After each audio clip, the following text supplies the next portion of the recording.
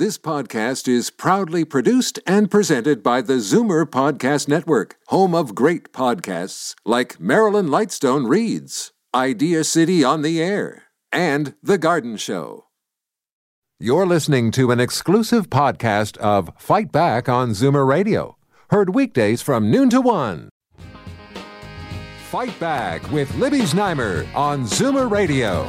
Welcome back. More on the situation in our hospitals. Now, the latest modeling released this morning showed the number of patients with the disease in intensive care units in the province is expected to surpass the 300-bed benchmark in the next 10 days, and that has serious ramifications for all of us.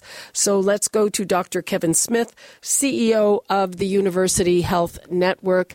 Dr. Smith, hi, and thank you so much for taking the time. Hi, Libby. Pleasure to be with you. So what does this mean that, first of all, do you agree that the 300-bed benchmark it will be surpassed no matter what in 10 days?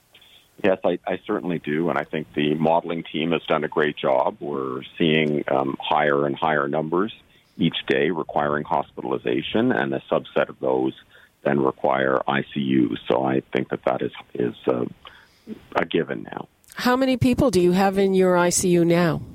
Currently in the ICU at University Health Network, we have approximately 25 patients, which is lower than the number in Wave 1, thank goodness, but we've been the center that has seen a lot of referrals in when other centers are struggling. And partly due to some of the unique technologies we offer, we also can see sort of that ring around Toronto, Mississauga, Brampton, North Toronto, Scarborough, where the numbers really are escalating, and a number of us are taking transfers in order to allow those hospitals to continue to function. Well, that's what I heard from people in Mississauga and elsewhere, that their hospitals were filling up because they were taking transfers. Yeah, for sure. So many of us have taken a large number of patients. I think over 75 patients have been transferred from those hospitals across the GTA. And we're mindful that that's stressful for families who rely on their local hospital and have relationships there, but are required to move to a different site because of the over-demand that's required, not only for COVID patients, but for every patient who needs a hospital stay. This is a threat and a challenge. And have you had to cancel any elective procedures? In Wave 1, we canceled approximately 3,500 elective procedures, and we've been working hard to catch up. Our surgery colleagues and procedural colleagues have been operating at about 106%.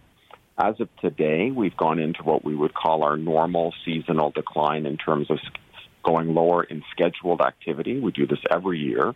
This year, in part because our team is so stressed. They've been working so hard for so long, and I think that's another component of this that people need to really appreciate. The ability of healthcare workers is finite. They are stretched to the very limit, and we don't have a bunch more of them hanging around out there that we can call in. People have given it their all, and if we don't soon see this go in the right direction, we put at great risk not only the system, but the individuals who provide care in that system. I want to get into that a little bit more because, we all really appreciate the work that healthcare workers are doing and the stress and the long hours and the worry about bringing something home to their families. I gather that generally healthcare workers are not always the first ones who will look for help. Yeah, we're not great at that, so we know that in healthcare, many individuals who probably should indicate their need for help, it's not part of the training, it's not part of the psyche. Hopefully we're changing that with modern educational programs and more attention to mental health and addiction issues, but they are disciplines where people tend to do what's needed for their patients, regardless of the impact on themselves.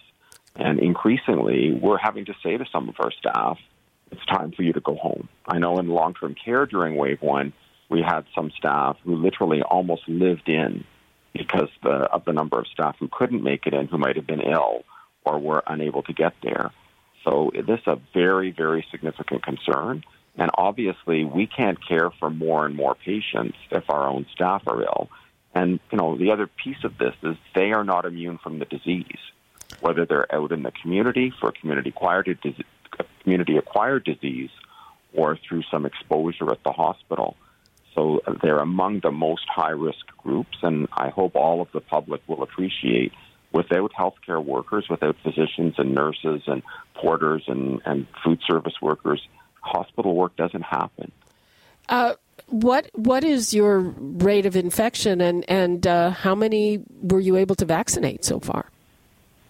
So at the moment, our rate of infection is really measured through the public health unit, internal to our audience, internal to our staff.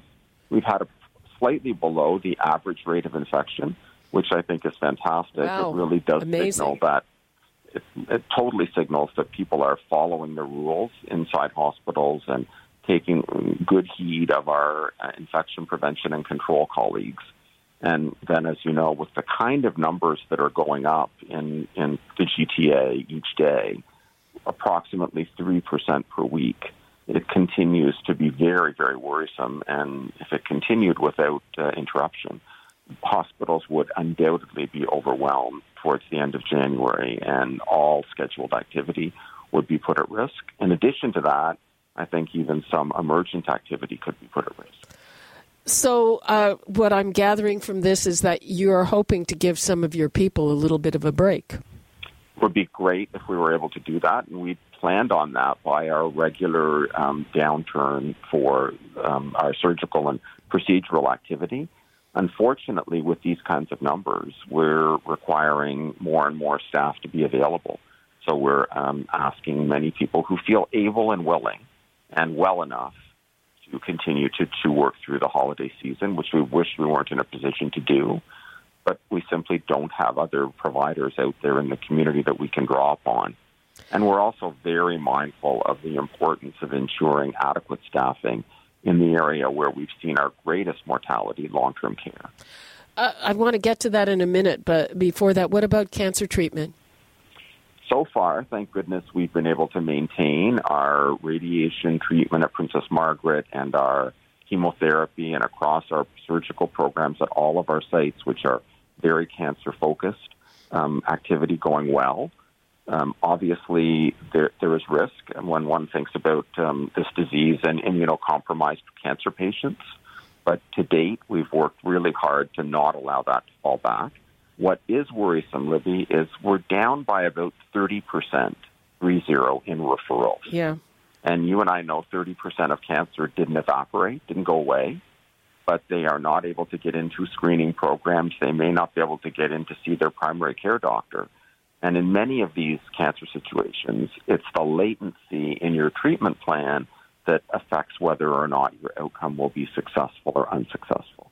So we're very concerned about that screening process and about getting more people who have concerning symptoms to be seen. And I really feel as in the new year, we're going to have to come up with a strategy around Ontario and across Canada that ensures that those patients make it to the very front of the line very, very quickly, or we will see an increase in morbidity and mortality in cancers. So, hope that doesn't happen. But long-term care, we've been talking about that throughout the show.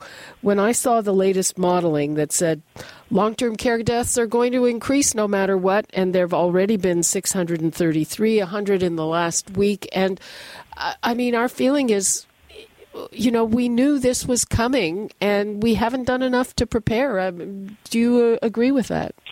You know what? I think everyone has been extremely well-intentioned. I've had the opportunity to play a role in the long-term care incident management system, so I can absolutely assure you people have been trying their very best to address all of the possible issues. The biggest challenge is training staff. So we didn't have an abundance of people. In Wave 1, we saw some environments where 20% of people arrived at the home because either they had symptoms or they were frightened. And thankfully, when hospitals and other care providers collaborated with those care homes, we fairly quickly were able to bring a large number of staff back. But I know that this has been one of the most disappointing outcomes for us. We know congregate living is a risky place, not only long-term care, but retirement homes, shelters, other underhoused individuals. So every day I'm on a call talking about what more we could be doing for long-term care and how we stop it spreading in those areas. And it is daunting, and it really does come down to being able to decant some of those old homes, getting better environments built, which of course take a long time. And every day when we question where will we find more staff, the only way we're going to solve that one is with time to train people appropriately. Well, I mean, in the summer in Quebec, they instituted rapid training. They paid for the training, and they increased the rates. And, I mean, as an observer, I don't understand why that was not done here. Yeah, I'd have to refer you to the Ministry of Long-Term Care to know exactly the numbers on this. But to my knowledge, a significant opportunity in terms of recruitment went out. There was a recruitment drive, and there is now something called a resident care aid that we've jumped into, University Health Network, working to attract people who might have been displaced from industries like the hospitality sector. And with a 10-week program and virtual learning through our Michener Institute, being able to graduate as a PSW really quite quickly. So that is certainly underway. Do I wish we'd started that a bit earlier? Absolutely, I do. Then in addition to that, I think we're also seeing just the burnout of long-term care staff as well. And, of course, the physical environments where we still see a number of 3- and 4-bed rooms. And this has been a discussion for many, many years about requiring us to improve the environment for long-term care and congregate living of seniors. I hope we don't let this one fade away as we hopefully conquer this vaccine. It needs to stay on the front burner, as I know you've tried to ensure that it will and should. But clearly we need a complete overhaul of our long-term care system. And frankly, I haven't heard a single person inside government, inside the sector, inside family and patient groups or resident groups, we're in absolute agreement. This has to be one of the most important things that comes out of this tragic pandemic. And I think it will also require us to revisit the relationship between the 3 levels of government, municipal, provincial, and federal, as it comes to what is a comprehensive standard of care for all Canadians requiring long-term care. Absolutely. We're basically out of time. Dr. Smith, what would you like to leave us with? Well, I'd like to thank you for ensuring that your listeners get more and more information. I'd encourage people, please follow the rules. We know how to break the back of this virus, and it's actually not that complicated, although it's difficult as humans to be socially isolated. Please wear your mask. Please socially distance. Please stay away from those that you don't reside with. And please follow the rules. And as soon as you're able and the vaccine supply becomes available, I hope you, like I, will have confidence in the science behind the vaccine, get vaccinated, and bring this to an end.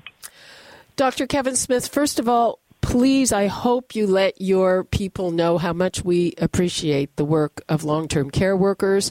And thank you so much for being with us, and Merry Christmas. The very same to you. And the best way your listeners can show tribute to those healthcare heroes, follow the rules.